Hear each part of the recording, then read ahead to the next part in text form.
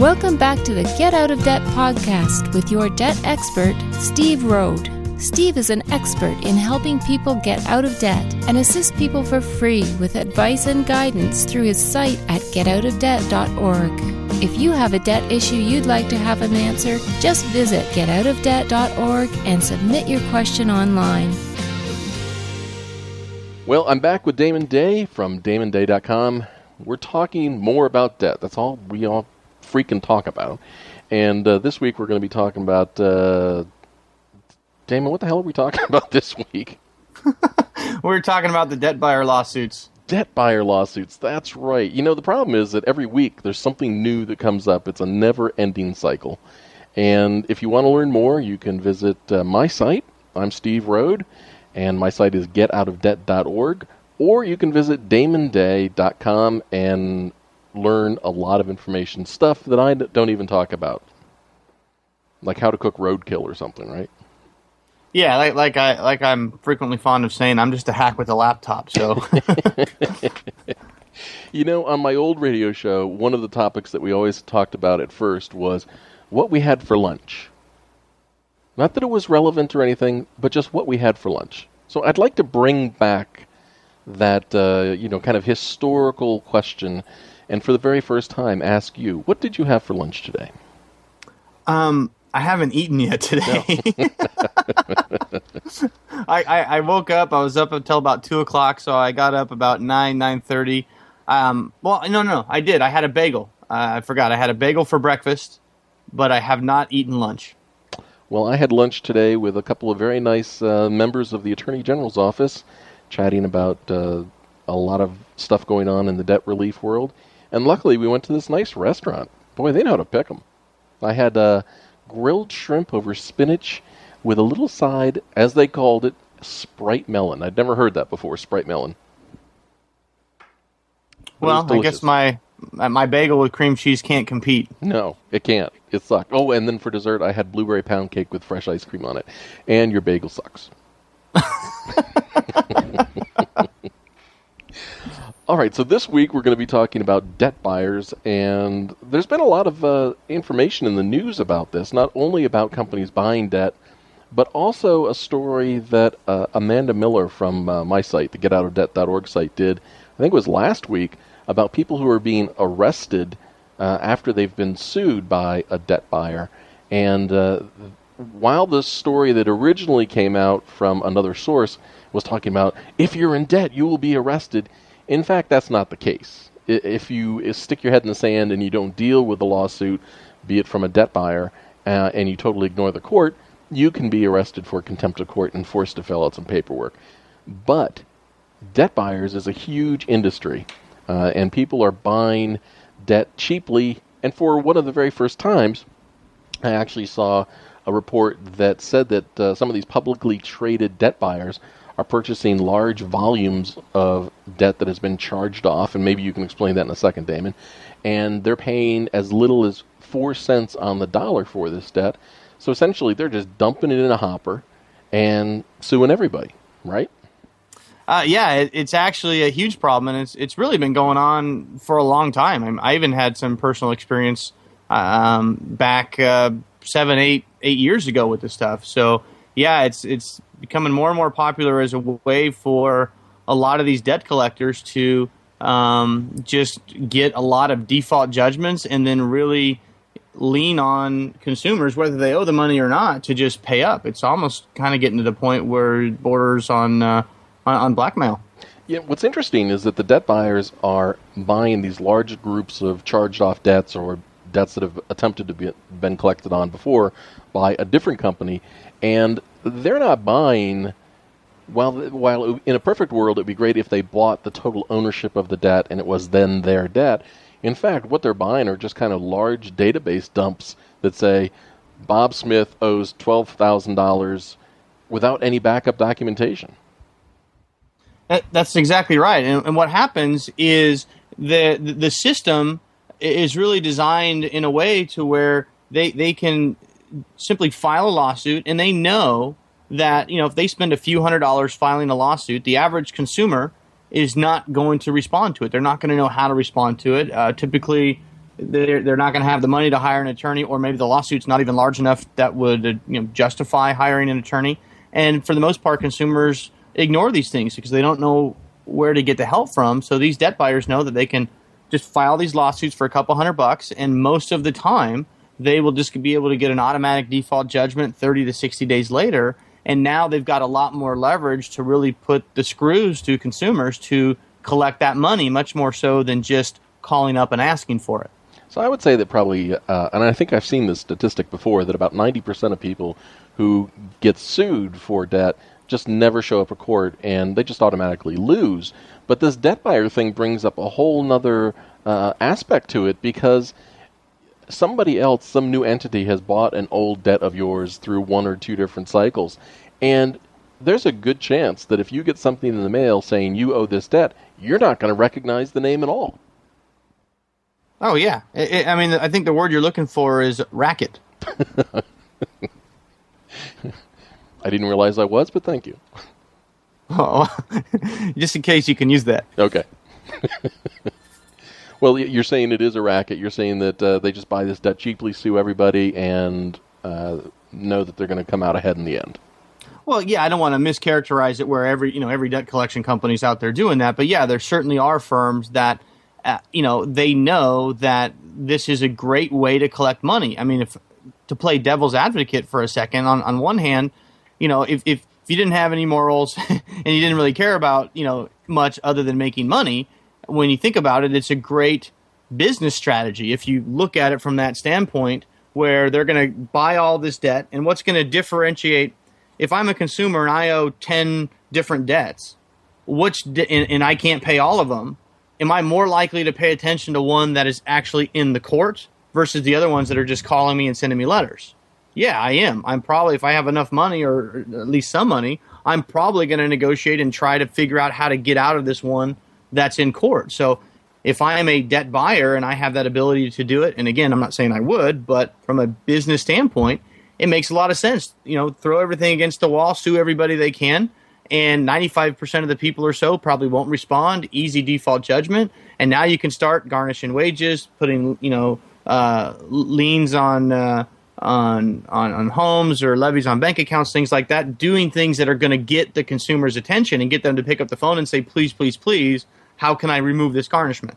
That's why I think that we'll see more debt buyers resorting to this having people arrested trick, simply because it is probably a great motivator to get the attention of somebody that's had their head in the sand, to actually have a police officer come cuff them and take them down and book them. Well, yeah, I mean, I don't want to completely freak out everybody listening to this, so we should clarify that, those people weren't arrested because they owed debt. They were, those cases were because of a contempt of court charge, because they were ordered to show up probably for an interrogatory hearing or something like that to see where they worked and where their assets were, and they ignored the order, That's correct? Exactly right, yes. So, if you do get sued, I guess the lesson that should be learned, and the lesson that everyone should hear, is you should go to court and you should fight it. And if you are being sued by a debt buyer, especially, you should go and ask for proof that the debt is actually yours. Well, absolutely. And I mean, the problem, though, is, people are deathly afraid of court. It's kind of like, they talk about fear of public speaking is right up there along with the fear of death, Mm-hmm. And going to court is kind of like public speaking on steroids, because not only are you have to be doing some public speakings, but you're in a court of law, you're facing the judge, there's people in the gallery, there's the plaintiffs there, and this is a very foreign environment for most consumers. And it's a lot easier for them to ignore it, but it is very important not to ignore it, because like most other things, ignoring a lawsuit does not make it better. It makes it much worse. So what do you say? What should a consumer say when they go to court and they're being sued by a debt buyer for a debt that they don't recognize? Well, I mean, that's a real loaded question, because there's a lot of things that go into it. And every state's different. And, let me preface this with, I'm not an attorney, so I can't be giving legal advice. I just mainly speak from personal experience and secondhand experience from clients and people that I've talked to. But every court has their own, rules of evidence and, what you can do and what you can't do. And the problem in a court environment is there are very specific rules that you have to adhere to. Like if you have a lawsuit or a summons and you have to have a specific answer. You typically can't just show up and say, well, Your Honor, I don't know the money. They want a verbal response in most jurisdictions is not fun. You have to actually write a response. And then many courts are very particular where, you can't just get out a sheet of paper and write, I hereby declare I don't know this money. Then that's not going to be a properly formatted answer, and it would be rejected by the clerk of the court. So the dog that's what makes it. Well, what was it? The dog ate my debt, or I left it on the debt bus. For value.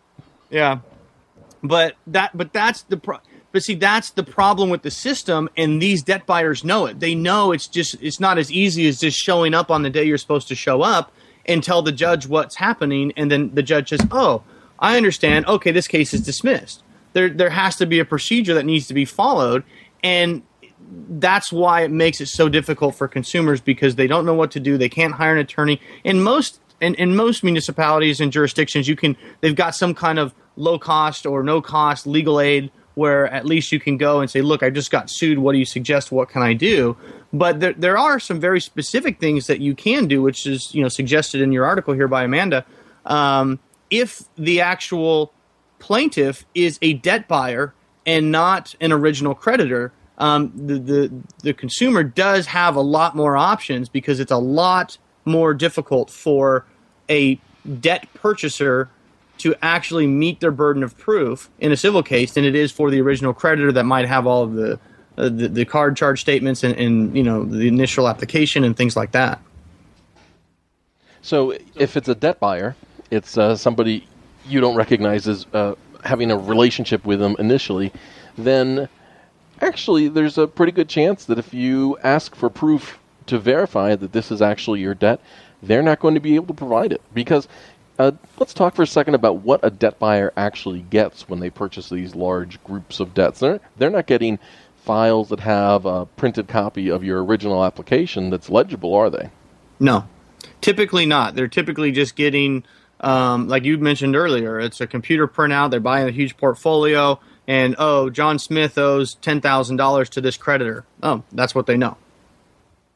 I spoke to a legal aid attorney earlier, and he was telling me that in his legal aid days, that it was uncommon for a consumer to be sued for, say, less than $5,000. But it's happening more and more for smaller amounts, just because it's kind of become a pipeline that once you start feeding it with all size accounts, it really doesn't matter how much it costs to sue. You're just going to sue everybody. Yeah, and the thing that when you're dealing with a third party, there's a lot of issues that come into play, and one of the biggest issues is ownership of the account and whether or not they even have the ability or the legal right to file suit, because they might not even own the debt or own the rights to collect on that debt. But the problem with the court systems, when we're specifically talking about these kinds of cases, is that the judge cannot advocate on behalf of the defendant. It's not the judge's job to decide what to do or what not to do unless the defendant puts the question in front of the judge. So, for instance, there's a big problem that's out there with these complaints that are actually time barred by the statute of limitations, where let's say there's a 4-year statute of limitations in your state on a debt, and a debt buyer gets a hold of it later on. It's 7 years old, and they file a complaint. Well, the judge is not there to look at the complaint, look at the evidence, and try to gather more evidence and then say, wait a minute, this is time barred, I'm going to kick this out. That's not what the judge is there for. It would be up to the defendant to respond to the complaint with either a pre-answer motion to dismiss because of the statute of limitations or an answer and allege it as an affirmative defense. But that's why it's so important not to ignore these things, but that's what makes it so difficult, is because it would be up to the defendant, the consumer in this case, to understand the rules, understand the law, understand the specific rules at that local court, and then be able to properly format the appropriate response to put the decision to the judge, to then let the judge decide, oh yeah, I see, okay, this has been time barred. I oftentimes hear people say, well, I don't want to spend $200 or $300 and hire an attorney to help me. But I got to tell you that getting good, competent legal counsel at a time that you're sued is almost priceless. And another thing that people don't realize is they say to me, Steve, if I get sued and I have to go to court, well, I'm going to tell the judge, here's what I think is reasonable. If you're sued, it's not about what's reasonable. It's about what is appropriate and available and agreed to under the law. Exactly, and that goes back to, again, the format. You can't just go into the court and then, well, here's what I'm going to tell the judge. And it's not like Judge Judy. It doesn't work that way, where on TV you watch these court shows and they just show up and the judge is smiling and laughing and friendly and they banter back and forth and the judge hears both sides and then says, okay, I believe you, I don't believe you, so let's go home.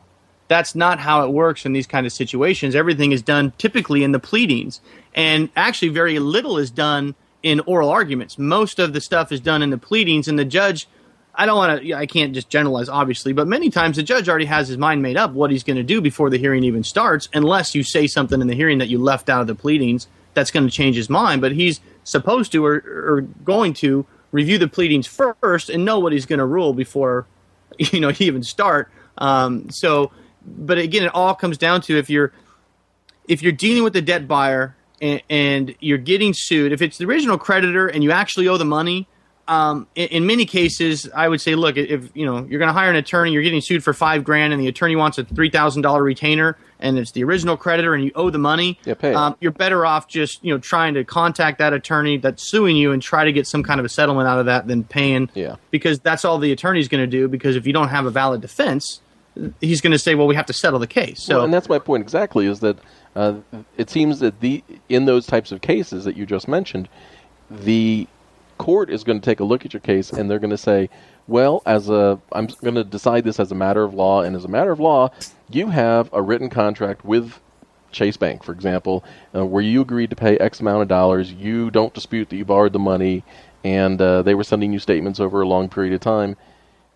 That's not something you're going to be able to wiggle your way out of. You just need to deal with it and come up with an arrangement on how to pay it. Or if you can't pay it at all, then you need to think about other legal solutions like bankruptcy that would kill the lawsuit and avoid any judgment or garnishment and allow you to get a fresh start with your debt. Exactly. And but when you're dealing with a third party, it's a game changer, because now it's highly unlikely that if you put their feet to the fire, they would actually be able to meet their burden of proof. So I would certainly recommend getting some help, some legal advice, if you're being sued for $5,000 or more by a debt buyer that doesn't really have any evidence against you. And again, every state is different, because if you read Steve's article, they even talk about that 95% of the cases where they actually sent some discovery to these plaintiff attorneys that were filing suit, 95% of the time the attorneys never responded, which means they were counting on a slam dunk default judgment and weren't even interested in actually pursuing the case if they had to work for it. Now, if anybody wants to read that article that we've both been talking about, they can go to getoutofdebt.org/20012, and that'll take you to most debt buyer lawsuits foiled by inability to prove debt owed. Now, you brought up another good point. You only are entitled to 2 good points a show, by the way. And, okay, I'm sorry. Yeah, you've used them all now. The rest are going to be shit. In that, when you're experiencing money problems, debt problems, it's all intimidating, scary, you don't know what to do, which brings me around to why many people fall victim to debt relief schemes that seem too good to be true. They latch onto something that they think is going to immediately solve their problems. Yeah, that you hit the nail right on the head, because under normal let's just look at debt settlement, for example, because we pick on that a lot on our sites, and it's just a very easy target based on what they do and why I consider most debt settlement companies to be an absolute scam, 100% fraud. And I can prove that, and if anybody that runs a front-loaded fee debt settlement company wants to come on and lay out a methodical, coherent argument about why what they do is somehow beneficial to their clients, I'm more than happy to listen. But these guys can prey on consumers that are just in a very scared and vulnerable state because they don't know what to do. They're deathly afraid of court. They're afraid of lawsuits. They don't have the money to pay this debt. And they hear these ads about, we'll get your creditors off your back. We're going to work with you. We're attorneys, so we'll help you. And, I mean, they do all kinds of things essentially just to tell the consumer what they want to hear to make them feel better. And they offer the false hope that if you just come on board with us, you can stop stressing about this because we're going to take that burden from you. And that's how they can get consumers to buy into these programs that under normal circumstances they would look at and say, you're going to charge me what? When? Forget it. But they're not dealing under normal circumstances, and these debt settlement companies really play on that and take advantage of people because they know they're in this vulnerable state. You know, there have been some other schemes or scams, whatever you want to call them, that have preyed on people too. There's been the approach that we can write something on the back of a check that says that it modifies the terms of your original agreement and creditors aren't going to be able to collect on it. And then there's the other approach that people get charged for, which is you were never really lent money in the beginning, and so there's nothing really to collect. You know, it's all these scams outside of the debt settlement thing that we just talked about are just, you would think that they're totally unrealistic and nobody would fall for them, but people fall for them all the time. Yeah, because, I mean, again, you take somebody that's in a very vulnerable state, people seek out what they want to hear, right? And when they're in a vulnerable state, they're looking to get on Google, and they just start looking until they find somebody that's saying what they want to hear, which is, I can get you out of debt. That's what I can do for you. And they say, okay, I'm going to listen to this guy. And they're really hoping that this is the right answer. So they're listening to this guy, or they're reading their website through the filter of, I want this to be true. So everything in them wants this to be true because this is the panacea they're looking for. Where you mentioned some of these other scams where they'll take over your debt for you, or you'll be able to, you know, all you have to do is give this company $5,000 and they're going to send these fancy dispute letters, and all of your debt just gets melted away because the money was never really there in the first place. And there's all kinds of different twists and turns on this kind of stuff, and everybody's got, you know, a different bow on pretty much the same box of crap. But what I try to tell consumers is, think about it like this. Anytime you're listening to these guys, whatever it is, whether it's, you know, the no money lent theory, or you can accept it for value, or we're going to dispute it under the FDCPA, and they're not going to come back and validate the debt, and therefore it's just going to go away like magic. Whatever it is, and I learned this way back when I was dealing with my own debt. However good it sounds to you, imagine yourself in front of a state or a federal judge and explaining this. Because that's what is probably going to happen. At some point, you're going to be in front of a judge, and the judge is going to be looking at you and saying, okay, so explain to me how you don't owe the money. And now imagine you trying to be in front of a judge and saying, well, my signature created the money, so they used that as an asset, and then they turned it around, and they really just lent me my own money. And I've seen this many times. I'm very familiar with this kind of stuff. I've been in court when people were arguing this stuff, and the judge typically looks at them and says, well, did you get stuff for that? Well, yeah, did you get it? Good question. Yeah. Did you get a TV? Did you get anything? Did you get a benefit from this arrangement? Yeah. Well, yeah.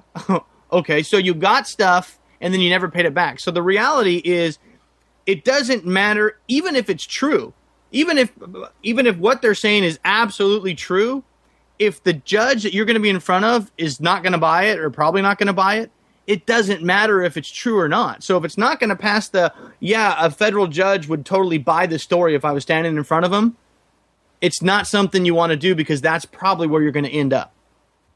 And, you know, it just doesn't make much sense. I agree with you. This whole kind of vapor money theory, they never really lent me money to begin with, and all that stuff. The problem is that, let's say that a court did say crazily, you know, you don't owe that money, the entire commerce system in America would collapse. Absolutely. Which is why you're not going to have a federal or a state judge say, yeah, that makes sense, let's go with that guy. They're not going to do it. And consumers pay thousands of dollars to companies that advertise their services that they're going to guarantee get you out of debt by. That's the other one that I find very humorous too. You mentioned it, the assignment of debt, where you allegedly assign your debt over to one of these companies, and then they contact your creditor and do all sorts of hocus pocus and supposedly magically make the debt go away. you can't unilaterally assign your debt to somebody else. Yeah, that's one of my favorite ones, and I'm a little rusty on the arguments because it's been a few years. But I think that's what was it? CMS? Is that what it is, Steve? Well, CMS that was doing that. There's another with company, Brad Daly? CCDN, that was doing that too. Essentially, Yeah, they were doing a little bit different. Well, essentially, the argument is that you assign your debt to us, we're going to send a letter to the creditor along with your next minimum payment that says, "Hey, by the way, creditor, we reserve the right to modify the terms of the agreement. Here are the new terms, and if you cash the check, you're agreeing to it." Well, my favorite part of that, and this was actually on their website, but what always kind of made me, I don't want to say smile because it's very serious stuff because people are really getting hurt by this stuff, was they would use the argument, I think the official term they were using was, "What's good for the goose is good for the gander." and essentially what they were proposing was that, well, the banks have the right to change the contract anytime they want, and then they would play onto that, kind of whip up the consumer about, doesn't that piss you off that you signed this contract at 0% and now they change it to 10 and then they change it to 21, and at any time they can send you a notice that says, well, now it's this and now it's that. Mm-hmm. Isn't that unfair? Yeah, that's unfair. Well, what's good for the goose is good for the gander, so if they can do it, we can do it too. And then, see, that kind of makes sense to a consumer that doesn't really understand how contract law works and what you have to do to have, consideration and actually have a meeting of the minds to change a contract. It kind of sounds like it might make sense. Well, yeah, if they can do it, I should be able to do it. Yeah, so that's how they kind of leave out is the very important part that you, the consumer, agreed that they could do that. Exactly, because they're not forcing the credit card on you. So they could do whatever they want. They could say, okay, if you want this credit card, this is our money. We're going to give it to you, and here's our terms. And we want to change the terms whenever we want. Those are our terms. If you don't like that, don't take our credit card. Yeah, if you owe debt and you want to avoid getting scammed, getting ripped off, losing money in dealing with the situation, then you really need to get some good, honest advice about what is available. Now, some of the realistic solutions to dealing with this may not be fun, may not be pretty, might be intimidating, or certainly scary, but a magical solution that some out-of-the-way site talks about that you've never heard anywhere else, that has, unfortunately, I find that they tend to have like forums or discussions that are very fringe people, arguing about, is America really a country? I mean, just things that are just way out there. These are not mainstream theories, and they're definitely not going to get you a mainstream solution. Yeah, and I looked into a lot of that stuff years and years ago. I was really heavily immersed in it, and for a while I was kind of on that Kool-Aid too. And my experience in actual court here in the real world was what just shook me back to reality. That says, and again, it's very simple. Even if that stuff maybe is true, or they start talking about, well, the United States is a corporation, and your name in all caps is your straw name, and it's an entity, and you could copyright that, and all this crazy stuff that they do, which may or may not even be true or legal or what. It all comes down to, if you end up in front of a judge, do you confidently think you can argue that theory and get the judge to say, yeah, let's go with that? And if the answer is no, you can't see yourself in front of a federal judge explaining what a straw man is and how you can accept this for value or whatever it is that they're espousing, then that's not something you want to go down, because it's going to get you in a lot more trouble. Yeah, and there are a number of lawsuits and cases and appeals and everything else that have happened before where this has been discussed by the courts. And I had shared one with you not that long ago about this whole kind of vapor money theory where the court basically said, yeah, that's not going to fly. Yeah. So and the thing is, mm-hmm. Well, the thing is, in this day and age, especially the digital day and age, anybody with any kind of a theory can create a website in one day, put some stuff on there, and have his new theory about this, that, or the other thing. And it's going to take a while. If it's a total scam, it's going to take several years typically for the authorities to catch up to it. And if it's not even that big, they might not ever catch up to it. This stuff goes on all the time, and people don't get caught, and they go on scamming people. The ones that usually get caught are the ones that catch on and they get so big that once people realize that really was a scam and it's been proven in court that it doesn't work, you might be 2, 3, 4 years down the road, and you might have 50,000 people that have gone down that road thinking, well, when I signed up, there was nothing bad out there on the internet about it because nobody has had the bad experience yet or it hasn't been in court yet. And so they can do that for 3 or 4 years, collecting money the whole time. And then when the heat starts to finally come down on them, they just close their doors and, or file bankruptcy or pop up under some different name doing something else, which is the same box of crap, but they put a different bow on it. And what's funny is that a lot of these guys do just that. They close down, change their business name, and reopen up, and they're so easy to track. Now, Well, you had a recent article about that, I think today or yesterday. Yeah, Bob right? Lindsay, guy in Texas. He had a company called the Credit Card Solution. The Attorney General in Texas sued him, shut him down, and he's opened up a new site, and the mailing address is the exact same mailbox service that the old one was. So it wasn't hard to connect. I think if you want to avoid a debt scam, that the last thing you should do is look for any sort of debt relief solution or opportunity on Craigslist. It's just filled with every sort of worst scam you can imagine. And I know that you look at Craigslist from time to time, too. When I'm short on a story idea, I'll go look at Craigslist and see what the latest crap is. Yeah, I mean, it's just they know there's a lot of people that go, to that site. It's heavily trafficked, and it's a great place to post stuff up there. But again, remember, anybody with any kind of an idea can create a website and say, "Oh, this is going to work," and make up some testimonies, and this is why it works.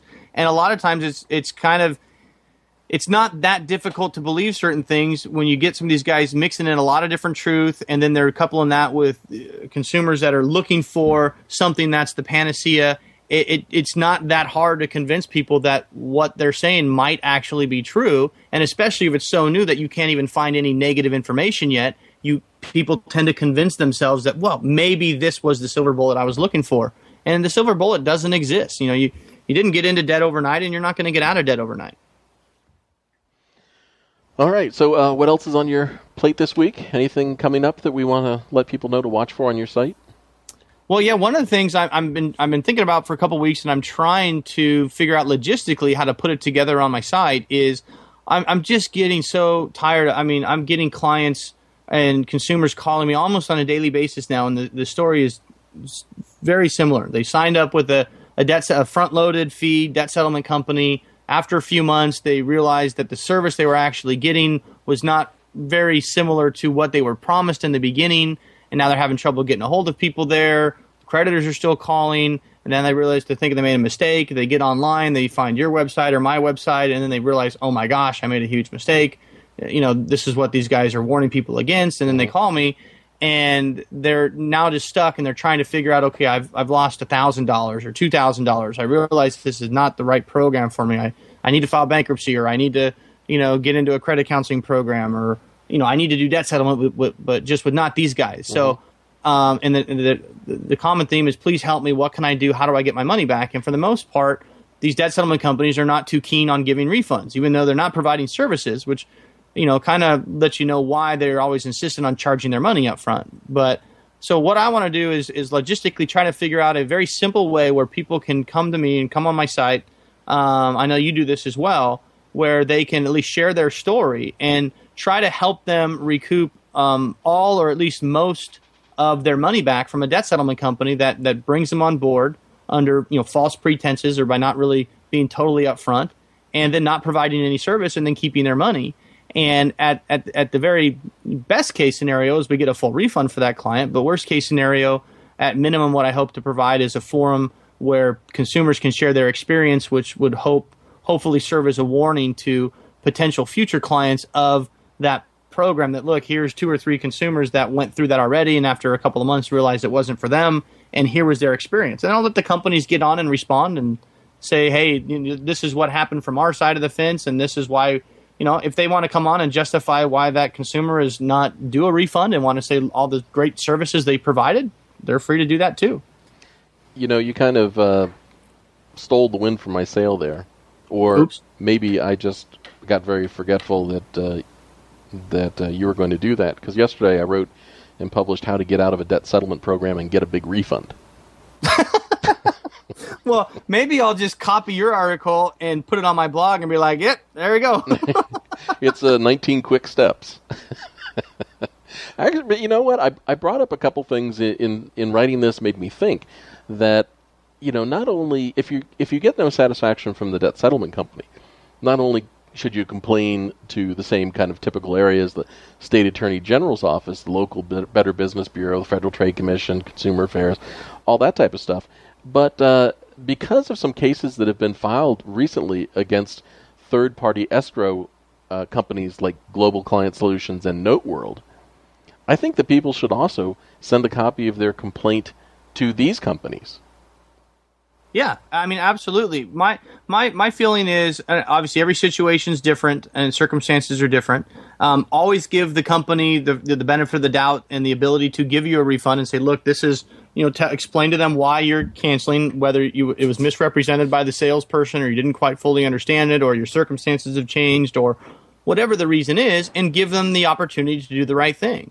And then if they don't do the right thing in your mind or do what you feel is right and just, and at that point, you can then start. There's a lot of avenues, and I did read that article yesterday or today, where you do lay out some very distinct, simple steps. Okay, if you want to get your money back, do this, this, this, this, and this. And at the end of the day, it's really just going to be up to the debt settlement company about whether or not they're going to refund the money or not. But at minimum, at least it puts it out there that somebody had this experience and they weren't able to get that refund. But I kind of was hoping to partner up with you on this anyway, because obviously, again, I'm just a hack with a laptop, and you're an actual writer, and you put out a lot more stuff than I do, and your traffic or your website is much more widely read than mine, of course, is. And what I was hoping to do. So why the hell am I talking to you? What was that? Why the hell am I talking to you? Because you get all this great information from me, and then you steal it, and then you do it. That's right. Then since you put out 4 or 5 stories a day, and I do 4 or 5 a year, I tell you all my ideas, and you say, "Oh, that's good. Let me write that." And then I write them. And I'm fine with that, because then you could just say, "Oh, well, if you want some more information on that, then go look at Damon's website because he talks about it too." It's funny because people ask me about that. They say, why do you talk about Damon so much? And I was going to say something be totally inappropriate, but the reality is that the reality is that you do individual personal consultations with people, and you talk with people on the phone at length, and you work up a specific plan on how to deal with their situation. And because I spend so much time researching and writing, I just don't have the time to do that. So I appreciate you offering those services to consumers. Yeah, and I just think it's I kind of fell into that accidentally, just because there was such a huge need for it, and I just found that I was doing that anyway. And people were, "Can I just call you? Can I call you on the phone?" And there's not a lot of resources out there where consumers can sit down and say, "Okay, here's what's going on in my life. Here's what I'm dealing with. Here's the debt I have. Here's what's going on with my family situation. Here's what I'm trying to accomplish. Can you listen to me for 20 minutes or so?" And just tell me what you think I should even be looking at right now. What options should I even be pursuing? What's financially feasible? What's not financially feasible? And then once we narrow it down, can you help me create a plan of attack and help me implement this thing and move forward? Because what they typically just get out there is, I'm going to sell you this thing, or I'm going to sell you this thing, or we've got this debt settlement, or we do credit counseling, or we do bankruptcy. And the consumers can certainly call each of these individual things and try to figure it out on their own, but there's not very many places where they can go into one central place and get information on all of their options as it pertains specifically to them, and then help deciding on what specifically they should do. And for most of my clients, I would say all of my clients, but I don't know for sure, but they get a tremendous amount of relief when they come off the phone, because for the first time they tell me they finally feel like they know where they're at, and they know what their options are, and they can see the light at the end of the tunnel, and they know step by step what they need to do moving forward to achieve that. So you're telling me that your clients, when they're on their phone, can relieve themselves? They can do whatever they want because it's not a video chat. Okay. Thank God. Well, I spent years actually doing that, personal consultations on the phone with people. And what I learned was that by the end of a conversation with a consumer, you can always come up with a plan on how to address the debt. Now, the consumer might not necessarily like the plan, but that doesn't change what reality is. When you get somebody who has no money to pay and has lots of assets and doesn't want to go bankrupt, telling them that you need to talk to a bankruptcy attorney doesn't change the reality of you need to talk to a bankruptcy attorney. But everybody, there's a solution for every problem. Yeah, there absolutely is. It's just a matter of learning about each of the options, and then having somebody that you can trust that's going to say, look, this is why this makes sense. Because the other thing, I don't just tell clients what they should do. I explain to them why I've come to that conclusion.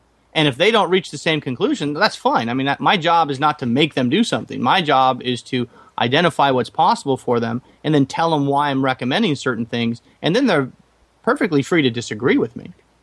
The funny thing is we've brought this podcast full circle, because if somebody talks to you, you explain the situation, you talk about the reasons, what they should do, the best course of action. At the end of that conversation, if they decide they're paralyzed and unwilling to do anything, they're going to be right back where we started, being sued, getting a judgment, potentially having their wages garnished, and all of that. You can't stick your head in the sand. Well, and that's true, but one of the things that I do is when I fully explain all the different options, for most of my clients, they can clearly see it for the first time, whereas before, a lot of what I call the paralysis of analysis. Yeah. A lot of that comes from there's just so much information. They're just getting bombarded with this ad and that ad and this company and that company and this option and that option, and there's just everybody's coming at it from their own angle, and we're the best for this and we're the best for that. And that's what really caused a lot of the paralysis of analysis, is they just can't seem to get a straight answer. Everybody's telling them something different. But when I get them on the phone, we talk about all of the different things, and then we work through it together. And you're right, though, even with that, sometimes people will get off the phone. I had a lady, a client I talked to originally back in January, and I told her exactly what to do. I sent her some follow-up information to, step by step what to do. And I never heard from her again. And until about a month ago, I got an email from her, and she said, "Okay, my boss just lost her job, and it freaked me out.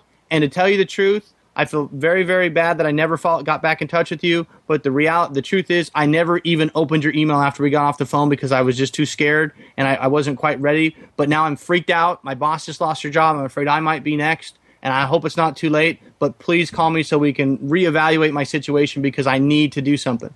Sometimes people just mentally aren't ready to go, but at least if they have the information, even if they're not ready to act on that information, at least they have it. They can store it in the back of their mind or whatever. And when that trigger does happen and they realize themselves that they need to do something, they already have the information that they need to act on that.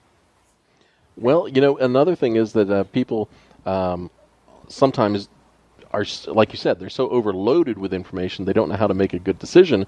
And what they fail to realize is that when they talk to a debt expert like you or me or somebody else who is our peer, we're really not there to sell them anything. Our job is to help explain reality and show them what to do. There's no widget to sell them. Yeah, and that's why that client that had that the email sitting there for a month. I don't really follow up with my clients if they don't get back to me. I'm not hounding them like, oh, you didn't fill out this, you didn't do that. I'll have my assistant maybe drop them an email once, maybe twice, just to, if I don't hear back from them, just to check in on them to say, hey, did you go meet with the bankruptcy attorney, or did you do this or do that, or just to see if they did the homework I gave them. But it's a very different reality when they call a debt settlement company or something like that. I think that leads to a bigger that fear of paralysis of analysis, where you call the debt settlement company and then you're not sure what to do, and then that sales guy is calling you every day for like 3 weeks because you haven't sent the application back yet. And if you call 4 or 5 companies, imagine that. You're more afraid of the debt settlement companies that are supposed to be there to help you than you are of getting the calls from the creditors. The creditors almost seem tame compared to some of these debt settlement sales guys. Let me just, in closing, say that if you have listened to everything that Damon has said and you still feel like it makes good sense to go visit his website, you can find him at damonday.com. And if you don't think that I'm full of shit and you don't disagree viscerally with the stuff that I write, you can go to getoutofdebt.org and subscribe to the email list. And I guess the last thing that I want to say is I want to apologize for all the listeners for wasting an hour of their life. What are you talking about? This is pretty good information. No, it's all the good information. But, you could have been on a cruise or something like that. Instead, you've been listening to us. Well, why couldn't they have been on a cruise and listening to us? That is true. I didn't even think about that. They could have downloaded it before they got on the ship. Technology, Steve. I'll tell you. That's what I'm going to do next time. I'm going to take you on a cruise with me. I don't know how to respond to that. Digitally. We're both married. Thanks. All right. And so I guess we're going to do this again next week, maybe. And the reason I say maybe is because I'm going to do this 5-day motorcycle trip. I plan to come back all in one piece. But it would be kind of difficult to do this show on the road. But we'll have another one coming up soon, and we'll follow up on the stuff on our sites. Until then, ta-ta.